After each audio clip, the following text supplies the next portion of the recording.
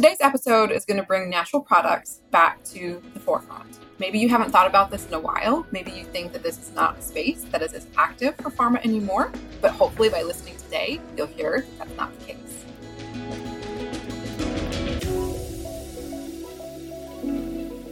Hi, Pella. I'm so excited to welcome you today as a guest on the OMG Omics podcast series. I'm so excited for you to be able to share your story with our audience. And you have a common trait that many of our guests have had, that you have a diverse start to your career, and it has led to such curiosity in science. Can you tell us about your story and how you got to your current position? Yeah. Well, hey, Kate. Thank you for having me on, and I'm excited to be here. So I actually started off studying analytical chemistry, and during my undergrad, I had a chance to intern at some really cool labs. And in one of the labs I sort of rotated at, they had reprogrammed some Gilson autosamplers to allow for temperature controlled fractionation of snake venoms while acquiring mass spec. So that was really cool. And another lab I worked at, we were studying cell signaling networks in endothelial cells by mapping phosphorylation events. And I think what always struck me about how creative people were. And I was, simultaneously, I think I was intrigued by the puzzles that came along with, doing mass spec research of piecing together molecules based off of these fragments.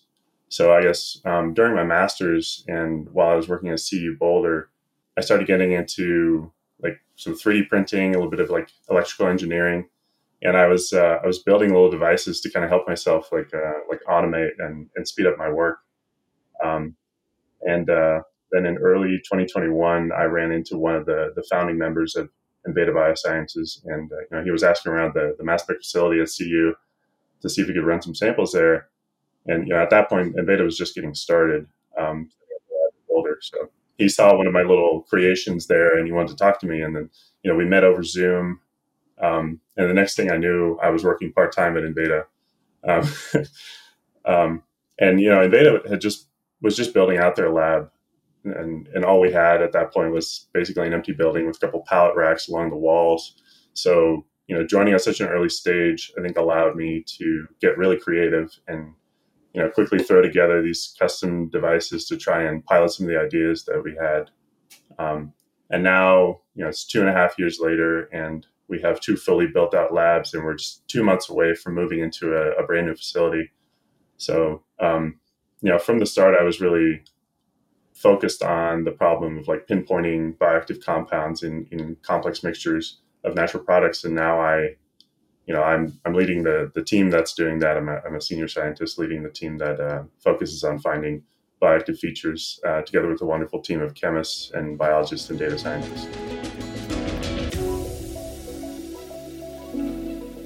So I know that you're really kind of a tinkerer. You like to take things, you like to improve on a system, whether it be with mechanical or industrial adaptations. But do you have any OMG moments that maybe pop out at you from your training or from early on with Inveda? So I think my OMG moment that really got me started, in the field of mass spec was during my undergrad when I interned at the VU University in Amsterdam. My project was to basically they kind of let me loose on trying to isolate this antimicrobial compound from a bacterial supernatant, and it was really active against tuberculosis, so it was potentially really valuable compound. So I started off with some methods that were already set up in the lab. But I was basically just taking these fractions by hand and spotting them on agar plates and looking for growth inhibition that way. But, in the same lab, they were running these really sophisticated 384 well plate assays on snake venoms, and they were looking at inhibition of blood coagulation and muscle contraction and stuff like that. So, I looked around at those assays, and I was looking at my little antimicrobial assay, and I was like, I want to do that, So I was pretty determined to scale that assay to well place, and so I found this little metabolic dye, and I kind of dialed in the seeding density of these bacteria. And at some point, I was looking at my results, and I had this beautiful bioactive trace that I could then correlate to the mass spec signal. And I think that's when it kind of clicked for me that there were these really sophisticated analytical techniques that could be used to find the sort of the bioactive needle in the haystack. I think that was my OMG moment. I was like, that's where I sort of fell in love with solving these puzzles by combining biological assays with mass spec. So we've mentioned Enveda a couple times. Maybe you can tell us a little bit more about how it fits into the natural product space, how vast this is, and really what the mission and the goals behind the company are. Yeah, so natural products are really just the compounds found, that are produced by living organisms. And in Beta, we focus very heavily on plants. But these compounds like terpenes and alkaloids and flavonoids, there's such a wealth of different molecules found in plants that conservative estimates put it in the billions of different compounds. So we know how to analyze some of these molecules, especially the larger ones, things like proteins and DNA and RNA, because they're very predictable. They have kind of predictable repeating units. But when you think about the small molecule natural products, it becomes a lot harder to characterize and identify because their building blocks are really just the base elements that make up organic molecules, like carbon and hydrogen and oxygen, et cetera. So, for many years, and really to this day still, the process of identifying new small molecules is really painstaking because, you have to spend a lot of time extracting and purifying and then, isolating these compounds to get them on NMR, really to get any kind of shot at identifying them. And, because of this, I think in the natural products world, maybe only around 1% of all natural products are known across biodiversity. But what's really amazing is that, despite that fact, the, natural products are still a very large portion of the drugs that are on the market and the medicines that we use. Somewhere between a third to half of all medicines we use, still are derived from natural products. So at Enveda, we believe that the 99% of unknown natural products presents this huge, untapped wellspring of potential new medicines. And, we're developing technologies, many of which rely very heavily on mass spec, to go from this, old one-by-one strategy to a massively parallel industrialized discovery approach. And really our ultimate goal is to speed up the discovery of that next generation of impactful medicines, from the natural world that can help improve people's lives. So how does mass spec help with that? How does a high throughput manner help with that? And what do you need to be able to accomplish all of this? Yeah, so it's interesting. The field of mass spec has really evolved a lot over the years, and some of the most significant improvements that have been made have been in the speed of acquisition of MSMS spectra. And this has largely been driven by the field of proteomics, where more MSMS spectra means more peptide IDs, and you get more extensive coverage of the proteins. And I think you guys at Bruker have made some valuable contributions to that in recent years. But really what that has also enabled has been the sort of high throughput acquisition of these unique molecular fingerprints that represent, the compound. And that MSMS spectrum, the fingerprint, is in many ways, it's an expression of that molecule structure. So really, in drug discovery and in medicinal chemistry, the structure is basically everything. There's not a single medicinal chemist that you can talk to that doesn't want to first see the structure before they'll say anything else about a molecule. But with MSMS spectra, it's almost like that fingerprint, that structural representation, is written in a different language, and it's one that's very hard to translate. So and for anyone who's tried de novo structural elucidation from MSMS spectra, it's a very slow and painstaking process. And that problem is really important for us because not only are we dealing with small molecules, but we're dealing with this vast chemical dark space that that 99% of undiscovered natural products, where something like a library lookup doesn't do you any good. So instead, we're opting for a more machine learning based approach to sort of try and learn the language of MSMS spectra.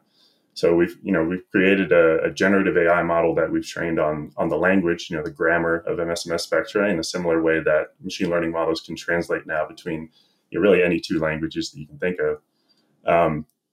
But using that same architecture, the same architecture as large language models like ChatGPT that and other models that have been popping up recently, our model MS2Mol is actually able to predict structures from MSMS spectra that we collect during LCMS runs of these complex plant extracts. So it's not like it's giving you the exact structure for every single compound in that run. That would be great, but we're not quite there yet. But what it is doing is it's giving us a very useful representation of that molecule, in the sense that we get a lot of information about the base structure and the most important functional groups of that molecule. And what that does is it gives our medicinal chemists, right, our drug hunters, a shot at, assessing whether molecules are worth pursuing, right? Because that process of actually isolating and finding that molecule is extremely time consuming, and it takes a lot of time and effort to do that. So I think where we have a unique advantage because of this model is that we get to decide beforehand whether it's worth pursuing these molecules. So maybe tell me a little bit more. I'm kind of naive on the natural product space. So where are you getting these samples? I mean, I have this picture in my head now of you guys out in jungles and going through like the old movies used to show. But what's the realistic view of how you're finding where to look in this space? Yeah, I mean, it's. I think we all wish that we got to go to the jungle and with our machetes and go and find medicinal plants that no one's seen before. But really, in reality, there's a really rich history of medicinal plants being used for medicine. And what very early on in Inveda's history, we were combing through literature, looking for indications that certain plants might work for certain diseases. So really, that's kind of where it started. We had this concerted effort to source very specific plants, but over time we've actually expanded it to really as many plants as we can get our hands on, and we're just expanding our library to really cast as wide a net as possible. Because the thing we're now really investing in is, the platform that can identify those bioactive molecules regardless of what the source is. Do you have any fun facts of history that you've learned along the way? If you've been looking into ancient medicines and practices, I'm just curious if anything else has come up.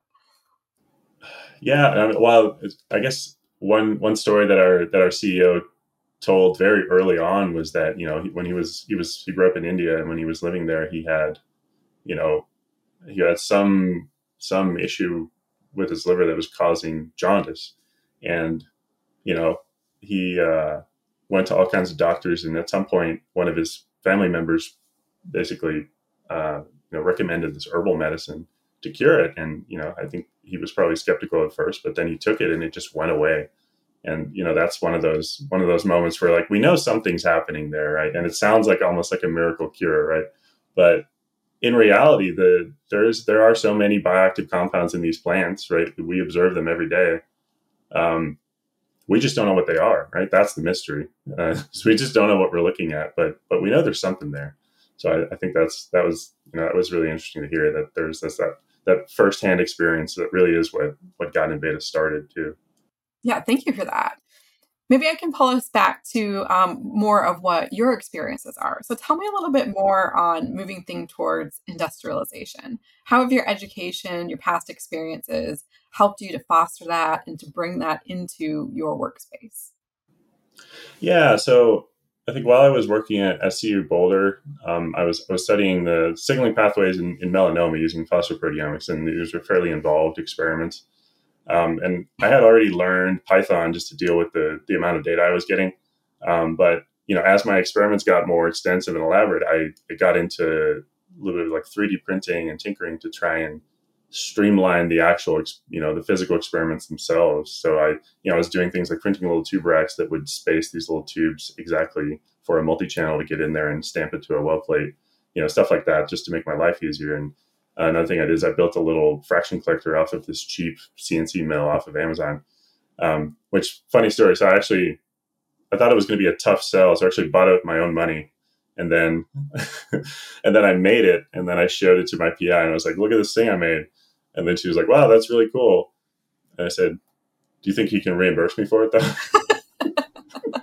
and then she did, of course. Good job. But yeah, that was the angle I took, because we were on an academic budget, so we couldn't always be spending hundreds of dollars here and there. But I think one particular set of experiences that has really taught me maybe the most about industrializing processes and organizing teams was actually at the start of the pandemic. And this is right around the time, it was a couple of months after I'd gotten into 3D printing, and I got a 3D printer at home. And but there was this, at the start of the pandemic, I'm sure everyone recalls, there was this big shortage of PPE. All these doctors and nurses were going without face masks and face shields, and they had to reuse stuff. So these groups started to pop up all over the country and really all over the world, of people who owned 3D printers who were printing these little brackets for face shields, right? And they were getting little sheets of acrylic laser cut to form the front. And I thought, why don't I do some of that too? So I reached out to a bunch of people kind of in the area, and organized this little group of people with 3D printers. And we made a little GoFundMe page, and we raised some money to buy filament and these acrylic sheets. And I think we made probably a couple hundred before this larger group started popping up in the area, called Make for COVID. And it was this really incredible group of tinkerers and engineers that were all coming together to work towards this one goal of getting more PPE out there to the people that needed it. So I think my little group joined up with them, and we started contributing our prints. But the organization of it was really remarkable, because they had everything organized in a Slack channel, and people were sharing tips about ways to not only print these brackets but increase the throughput of them. Print them faster, print them better, more at a time. And it was really just the goal was like, the more face shields we make, the more people we can help. So at some point they had a dedicated drop-off spot that we would deliver these prints to, and anyone could print stuff at their house and deliver it there. And they even, they had people driving them to various hospitals in the area. And they even, at some point, they had the Colorado Mountain Rescue Team flying them to rural areas in Colorado that were hard to get to, right? That would have been, several hours driving. So I think our group probably ended up contributing something like 1,500 of these face shields, but across the whole organization, it must have been in the tens of thousands. But I think that what that really taught me was that that kind of concerted effort of a group of people, very smart people, all focused on one singular goal of creating something that can help people. That can be incredibly powerful. And when I look around at Enveda, I think I see a very similar thing, right? We have an incredible group of very smart people that are all working together towards this one common goal of finding these new medicines to help people and to improve their lives. It's really touching to hear the connections that you're able to make with your coworkers, but also during the pandemic. I mean, it's such a formative experience for so many of us, as we've moved into careers or things like that. So thank you for being a good human. It's always nice to hear a story like that. Maybe I can continue on by just asking, as you've grown within Enveda, how has watching and helping them grow been similar or dissimilar to academia? You've now experienced both sides of that. Yeah, it's actually interesting. So startups are kind of unique in that sense. It's not just industry as usual. I think what startups really do is they combine a lot of good aspects of both industry and academia, because in academia you have all this sort of freedom to do really creative work and really focus on doing good science all the time, and we do a lot of that. But then you also get a lot of the benefits of industry, where you have very organized projects that have like managers and leaders, and you have access. At some point in a startup, you have access to a lot of funding for cutting edge equipment. So it's actually funny. It's like when we get our Series A fundraise, this was in, I think, June of 2021. We're all super excited because, it was like the most money Enveda ever had. But we also really quickly realized that, the one thing that was perhaps even more valuable than that money was the time that we had to do something with it. So really, I mean, it's a very fast-paced environment, but I think that's one of the things that I probably enjoy the most about working here is we got to keep moving. There's nothing slowing us down, and really, there's such an opportunity if you're good at finding ways to do something fast but also very well, then it's going to be really good at a startup. So kind of related to that, how do you find your time management? I imagine that you've got your hand in a lot of different projects and pies, and how do you keep all of that going and keep that balanced? Yeah, I like to keep myself sort of spread across several different projects. I sometimes I notice when one project slows down, or if we're waiting for something to arrive, and can't really do anything with it. It almost like feels like I don't know what to do with that extra time that I have, even though I have like 4 other projects to work on. But I think what it also does is, if I get stuck on something because I'm, splitting myself across so many different things, there's always something that'll happen eventually that'll kind of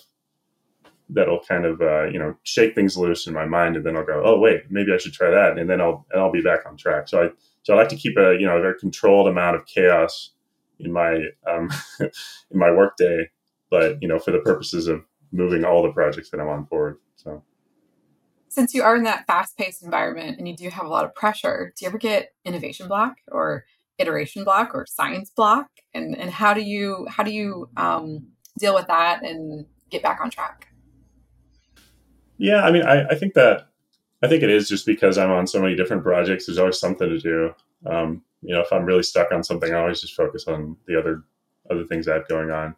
And yeah, I haven't yet run into an issue where I just could not continue. I think I always end up getting inspired somehow. And it helps that I have so many really smart people around me that have such a diverse set of experiences, because there's always someone I can ask, who I know has some background in whatever I'm working on. So I think I rely on my colleagues very heavily in that regard. If I'm thinking about, isolating small molecules, we have a fantastic group of chemists. If I'm thinking about, biological pathways and what the results might mean, we have a fantastic group of biologists. So there's always someone to ask. I think that's a big benefit of working at Inveda. So it seems like one thing that Inveda has done really well is to bring in-house the things that you need to be successful in the natural product space. Some of the machine learning that you brought on board, the industrialization. So what else do you need, do you think, for this to be a long-term venture and to be replicated out there? Yeah, I mean, it's interesting because I think one of the ways we've now, so we're a bit of an outlier in the sense, in the larger pharma picture, in the sense that we are the ones going after natural products when the field has largely been moving away from that.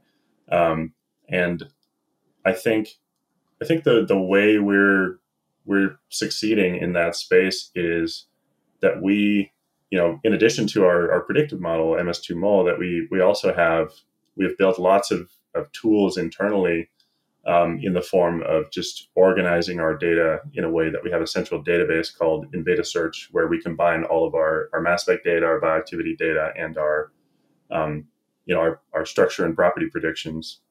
And because we've sort of organized our data in that way, our medicinal chemists can really easily sift through it and look for new leads. So I don't think we've ever had a moment where we were all just going, well, what next? I mean, there's always way more things to chase than we have time to chase them. So I think, with that much good data and there's such a density of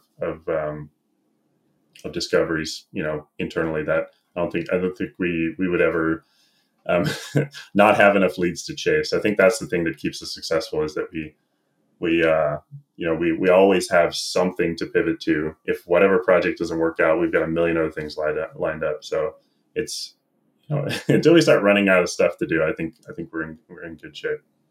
Yeah, and that's just good science. I assume that every question you ask leads to 10 more at least, just like any good academic researcher.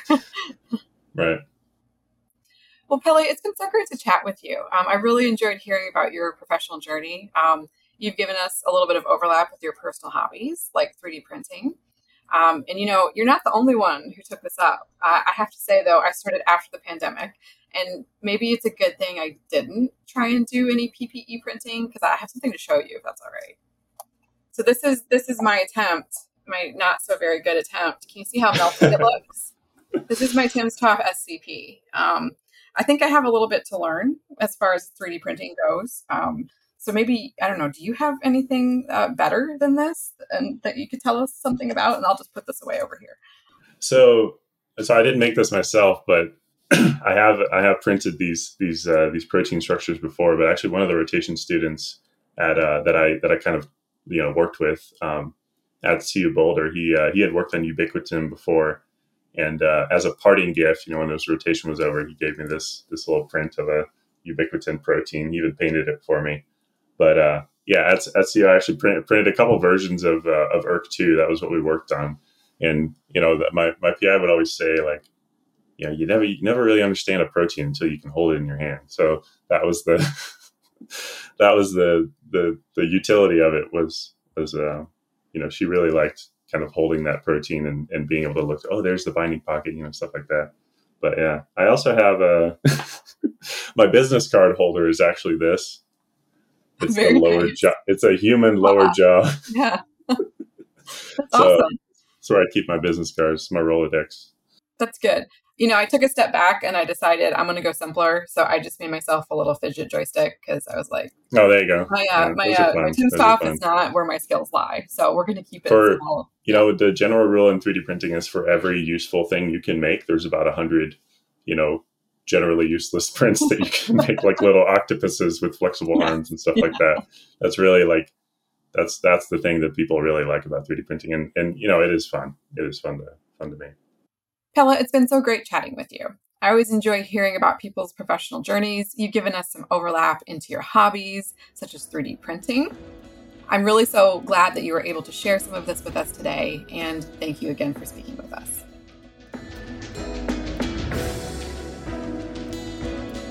Thanks again for joining us today. If you'd like more information about Enveda or to hear more from Pelle, please feel free to connect with him on LinkedIn.